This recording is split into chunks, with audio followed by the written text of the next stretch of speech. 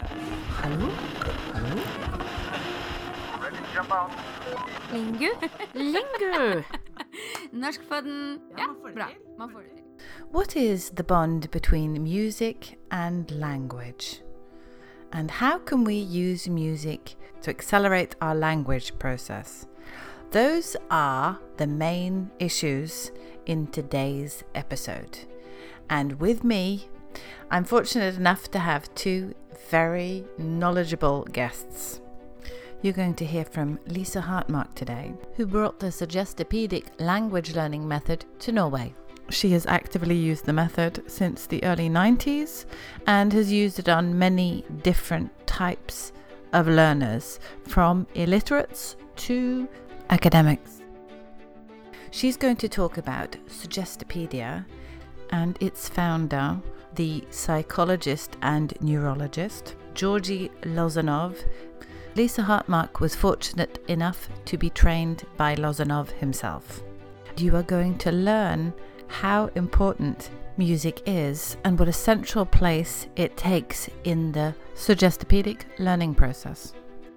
And the second person you will be hearing from is Geir Olve Skeie. He's a neurology specialist. He works at Haukeland University Hospital in the neurology department. He is also a skilled pianist, and he is also a music professor at the Grieg Academy. And when he's not busy doing any of those three things, he can be found holding TED Talks or writing books. His most recent book being Musikk and the Brain, which came out in 2019, and which he co-wrote with Are Brean, which deals with how music affects the brain. So, two very interesting guests. I'm Camilla, and you are listening to Norskpodden.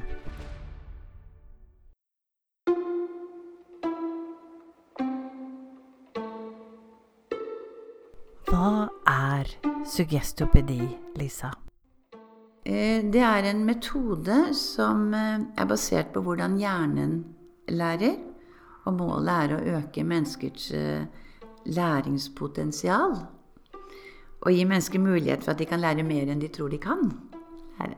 Og metoden er utviklet av dr. Luzanov, som hadde PhD i medisin fra Universitetet i Sofia, og han hadde spesialutdannelse i psykiatri, nevrologi, hjernefysiologi. Han hadde også godkjent praksis i psykoterapi med spesialområde Brain Resources, og han hadde studert pedagogikk og psykologi ved Universitetet i Sofia. Han var en svært godt utdannet mann. Og vi merket jo på ham hvor utrolig spennende mann han var. Og det lyste jo intelligens ut av hele mannen, for å si det sånn, når du møtte han. Alle kjente på det med en gang.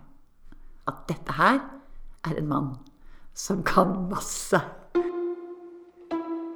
Hvorfor heter det egentlig suggestopedi? Dr. Luzanov kalte metoden suggestopedi. Han kalte metoden suggestopedia.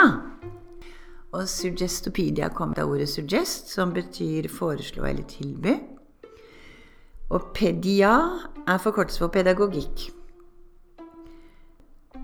Det blir tilbudt, hvis du bruker ordet tilby, så blir det altså tilbudt en variasjon av virkemidler for å lære. Og det er som å komme til et frokostbord med mange retter du kan liksom forsyne deg av, hvis du skal gjøre en sånn analog sammenligning.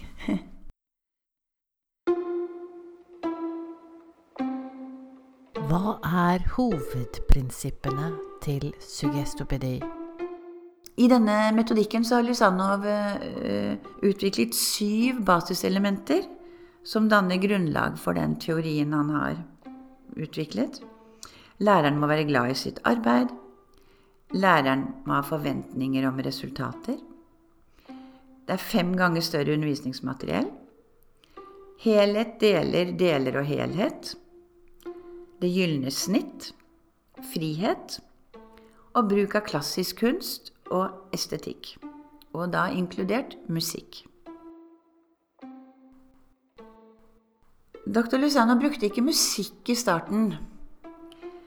Det var musikkprofessor Dr. Evelina Gatteva som innførte musikk i sugestopedi. Hun var fantastisk til å synge. Hun fikk tilbud om å synge på operaen i Sofia, men hun takket nei til tilbudet fordi hun ville jobbe sammen med Dr. Lusanov og utvikle den kunstdelen og musikkdelen i sugestopedi-metoden.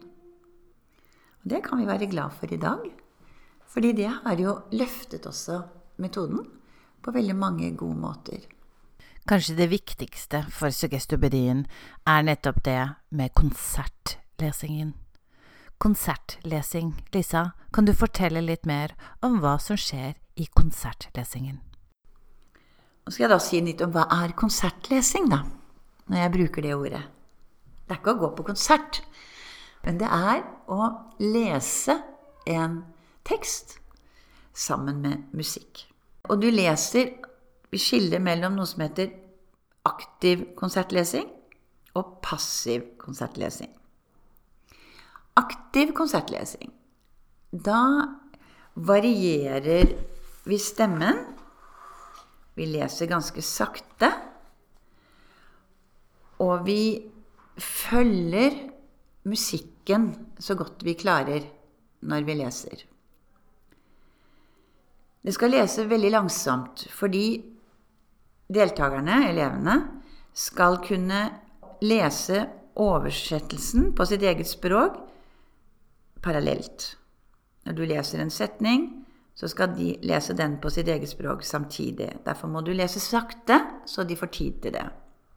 Selve koblingen mellom musikk og tekst, det påvirker hukommelsen.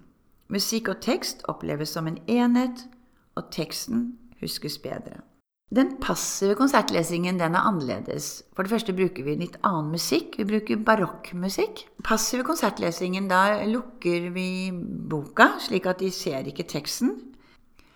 Og elevene, deltakerne, de voksne deltakerne, de skal bare slappe av. De kan lukke øynene hvis de vil, eller bare sitte og høre på og lytte. Og høre på tonasjonen eller rytmen i språket, og se om de kanskje kunne fange opp noen ord innimellom. Men det å lytte til strømmen av musikk og tekst sammen, uten spesielt å konsentrere seg heller, men bare å slappe av. Og studentene avslutter dagen med tekst og musikk klingende i seg når de kommer hjem. Mange sier at de drømmer om natten, og hører denne musikken, og hører det de har hørt på kurset. Det spennende at de sier. Så hvorfor mente nevrologen Losanov at musikk skulle brukes på denne måten? Og hva slags effekter ville den gi? Dr. Lusanov sier at det gir bedre konsentrasjon. Det letter innlæringen av et nytt stoff. Og det skaper en mer løftet stemning. Man får en ro og kommer i en avslappet modus som gjør at man absorberer det nye stoffet bedre. Men musikken bidrar også veldig til å skape en god atmosfære og en god trivsel for læring. Den gjør at du ikke blir så trett, og du kjeder deg ikke. Musikk løfter jo oss mennesker veldig ofte. Alle mennesker påvirkes jo av musikk. Og alle mennesker kan jo si at jeg har noen yndlingsmusikk, og noe jeg liker veldig godt å høre på. Og vi alle tror jeg reagerer på musikken på gode måter. En større del av hjernen aktiviseres når musikken med. Og til slutt så det dette med sang. Hvordan det å få voksne innlærere av et nytt språk til å synge sammen? Fortell. Vi bruker sang før vi begynner timen, og vi bruker sang i løpet av undervisningen for å bryte opp litt, og når vi merker at nå det tid for å gjøre noe annet, så kan vi bare synge vi en sang. Vi sier ikke at nå skal vi synge, vi bare synger. Vi har laget i i metoden så har vi utviklet en del sanger som pedagogiske. Altså vi har brukt kjente melodier, men endret teksten, slik at i teksten så ligger det læring. Grammatikk eller ting som vi synger verb, vi kan synge preposisjoner på forskjellige måter, vi synger, vi lager rap. Hva gjorde du i går? Jeg var litt rett og sur og gikk en liten tur. Så møtte jeg en mann og giftet meg med han.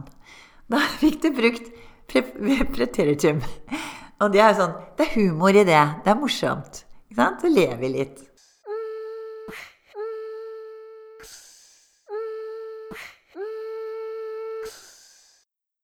Så skal vi over til andre del av denne episoden, hvor Geir Olve Skeie skal få lov til å fortelle oss mer om både hjernen, hans vei til både musikken og hjernen, og ikke minst hva musikk betyr for språklæring. Bare en liten heads up før vi kommer så langt. Dette et telefonintervju. Det betyr at ikke alt like tydelig, men fortvil ikke. Vi har en transkripsjon av intervjuet på norskbloggen.no, så hvis det noe du føler at du absolutt ikke har fått med deg, så kan du gå dit og lese transkripsjonen. Så hvordan har det seg at du jobber både med musikk og nevrologi? Jeg begynte å studere musikk og medisin samtidig, og jeg hadde vanskelig for å bestemme meg hva jeg skulle bli når jeg ble stor.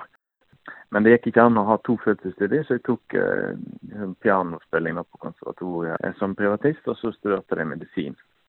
Så ble jeg nevrolog da, studerte hjernesykdommer, og så har jeg etter hvert interessert meg litt for sammenheng, hvordan musikk først og fremst hvordan musikk blir på en måte skapt i hjernen.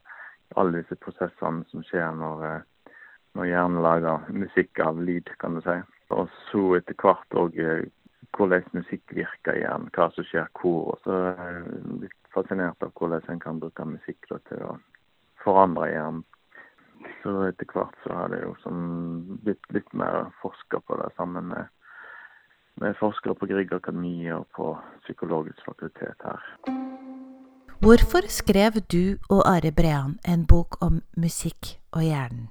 Nei, det var vel egentlig, både jeg og Are har jo et sånt musikk- og hjernekurs. Han har på Musikkhøgskolen, og jeg har det her i Bergen. Og så mangler det egentlig god litteratur da, for studentene. Så har vi jo også fått veldig masse forespørsel og foredrag og sånt rundt omkring alle mulige slags helsepersonell og lærere og musikklærer og egentlig populære vitenskapelige ting. Så vi tenkte når vi først skulle skrive den boken, så var det kanskje ikke bare til 15-20 studenter i året, eller måtte lage en bok som skulle kunne være leseverdig for de fleste da, som har en hjerne. Og så kanskje jeg litt interessert i musikk. Hvordan det vi lærer noe? Hva skjer i hjernen? Så læring jo, kan du kjøpe på mange nivåer da, i hjernen. Altså, du har jo mange typer hukommelse, så det liksom et ganske komplekst spørsmål. Du har jo både sånn å lære ferdigheter, eller å lære fakta, eller å lære sånn episodisk, altså minne om autobiografisk minne. Det liksom i hvert fall 3 forskjellige prosesser, bare da.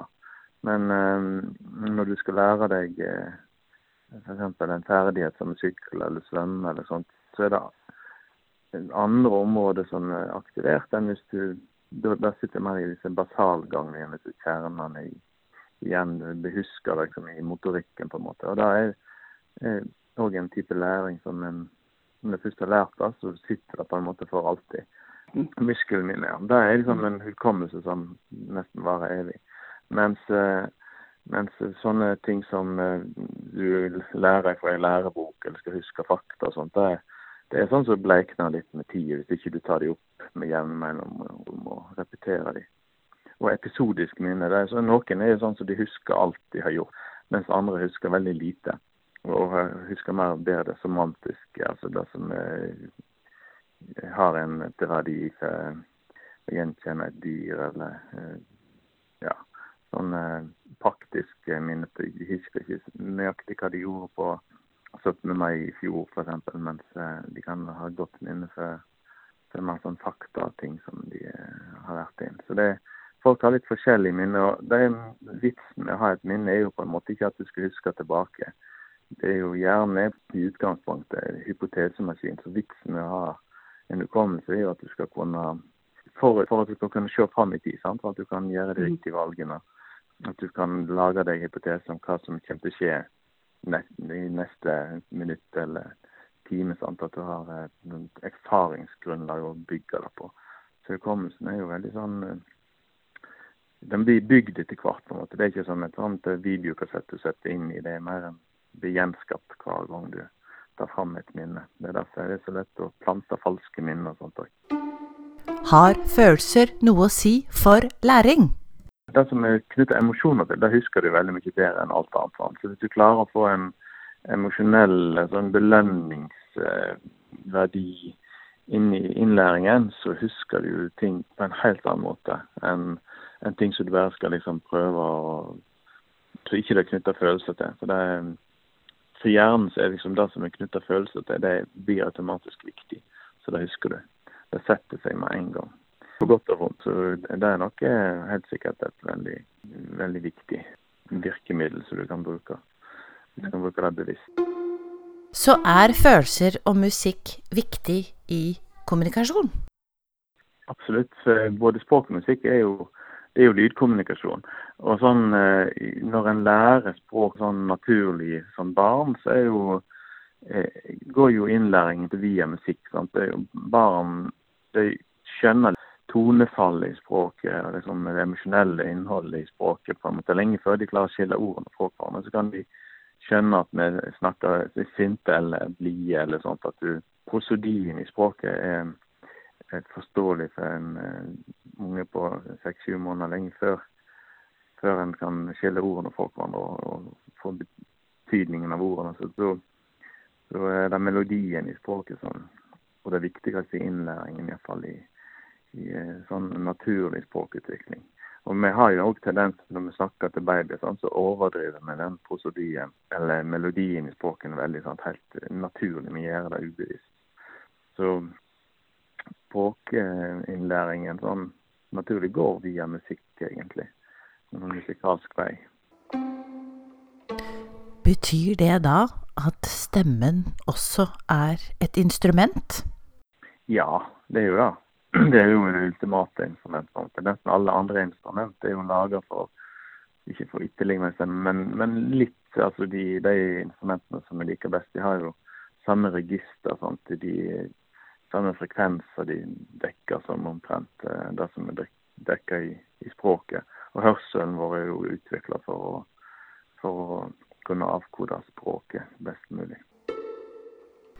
Musikere flinkere til å lære seg språk enn oss andre?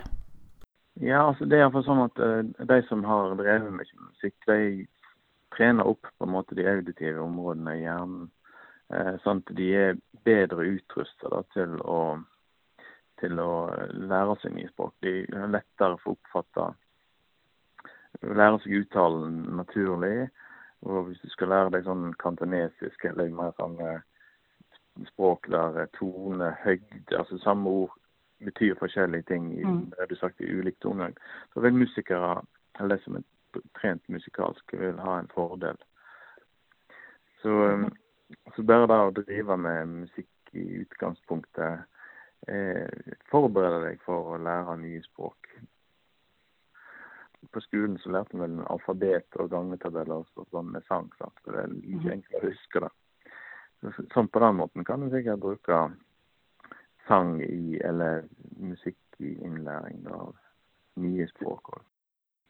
Så musikk og språk jo veldig tett knyttet egentlig da.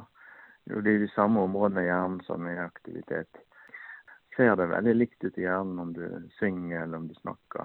Om du hører på musikk eller om du hører språk.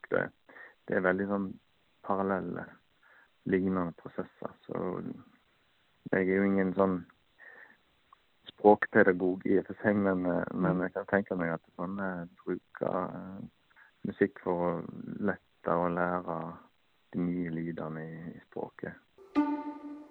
Så hvordan det med deg? Du flink I mange språk? Nei, ikke veldig mange.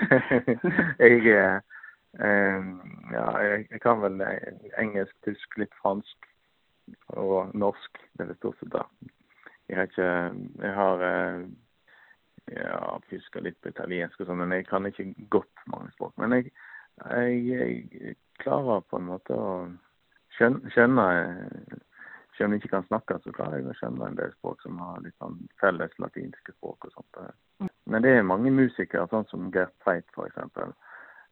Komponisten, han snakket jo veldig mange språk helt flytende da. Så det en god del musikere som veldig språkmektige.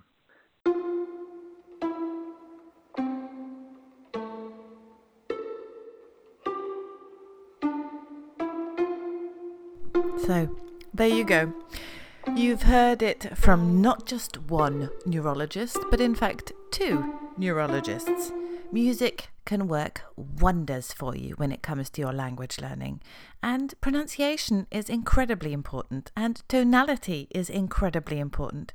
And feeling good whilst you learn will help you store those memories more efficiently. So now's the time to join that choir. As long as they're singing Norwegian songs, that is. Now is the time to subscribe to Lingu's Spotify playlist with only Norwegian songs. And now is the time to really, really think about how you can add music into your language learning process. A big thank you to Geir and Lisa for taking the time to let me interview them about music and the brain and language.